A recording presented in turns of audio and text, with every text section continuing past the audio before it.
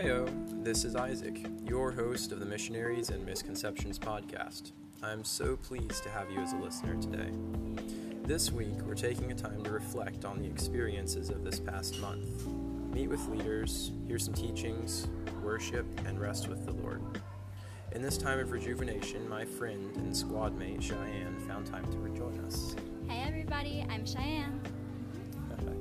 Where are you from, Cheyenne? I'm from Westfield, Indiana, one of the flyover states. Cool. What compelled you to go on the world race? A multitude of factors. I had known that I would go on a gap year right after high school. I was not prepared to go to college at all. I had wanted to be a missionary, but I had only been on a couple missionary trips, so I wanted to get my feet wet more. So I had actually gone to one of the missionaries that I had decided I wanted to go to, and they told my mom and I about the world race, which automatically both of us were intrigued. We looked it up on the way home and immediately knew this was for me. So cool. So you've already kind of touched on this with that answer, but what did that journey of saying yes to God look like for you? So, as I said before, it was just an immediate yes for me. I have been able to have been to many different countries, try a lot of different foods. I've been raised in a very culturally diverse and encouraging home. So, honestly, the more strange and the more wacky things are, the more I'm going to say yes. So, just going on 9 months to Thailand, Malaysia, India, and Costa Rica just sounded like an absolute dream, honestly. That's so cool. Can you share a sacrifice you've had to make to come on this journey? One that I hadn't realized until like 3 weeks in was just of the comfort and safety of at home, of having a routine, knowing what's going to happen, whereas here, like, it's something new every day, and like I love that, but I have anxiety, so it was pretty anxious making the first couple of weeks. So it took me talking to some friends though to actually notice that my anxiety was hiking up really bad. So you kind of mentioned your love for the quirky. So on a scale of 1 to 10, how weird are you? I would say a 10. I would always say 10 just because I like to mess around with people's conceptions of me. I am a very short person and I'm very quiet, and it's always the quiet ones that you have to look out for. So I'm usually the person who will make some snarky remarks, and also I make very strange noises anytime, all the time. And I like to talk about things that like people don't want to. I'm a very big advocate for disabilities, and lots of people I have noticed kind of get uncomfortable when I talk about it with an easy grace. Huh. That's really cool. Can you tell us about your role on the team? So I'm still trying to figure that out myself. But right now I think it's an encourager of I have natural gift of hospitality. I look for the good and the bad in people and compliment them. I am the person who literally will go up to you, I don't know who you are, and will give you a compliment. And I think I've been able to do that on my team. But I kind of also want to be more than an encourager, but I'm not sure what other role I want to be yet, but I think God is encouraging me to get into another one. What have you seen on this trip that would show you that role of encouraging is important? Well, one thing I absolutely love is every single time I give an encouragement to someone, whether it's on my team, they're on my squad, it's the team leaders, just Thai people, I always get a smile back. And it's always a genuine smile, and that just makes me so happy because I love seeing smiles on people's faces. It always just transforms them. And I think that's one of the times I always see God shining through.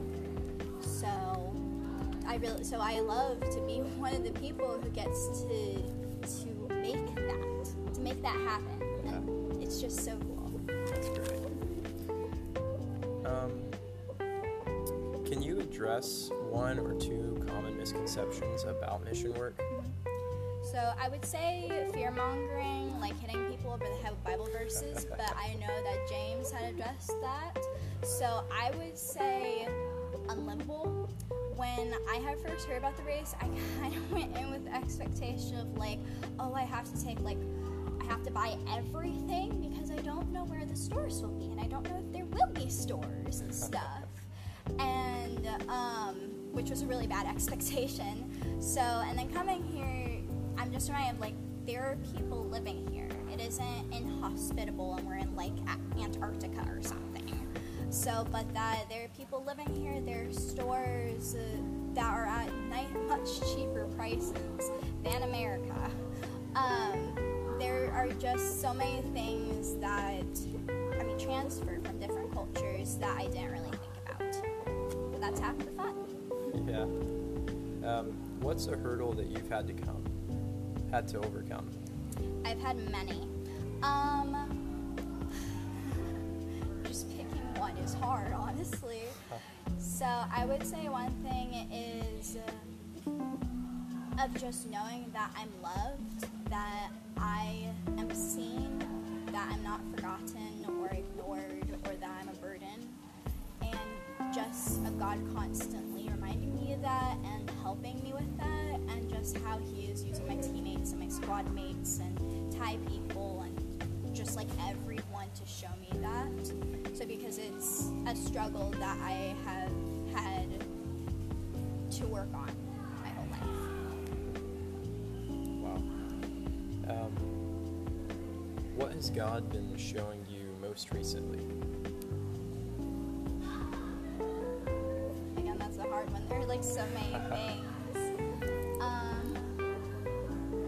I would think most recently just that I can relate to different people through my experiences, and I can help people because of that. But that also, I need to listen to other people as well and not take up the entire conversation, because everyone has their own story, and I'm just one of them. Wow. When you arrive in heaven, what would you like to hear God say? I am so happy to see you, my beloved. That would be so incredible.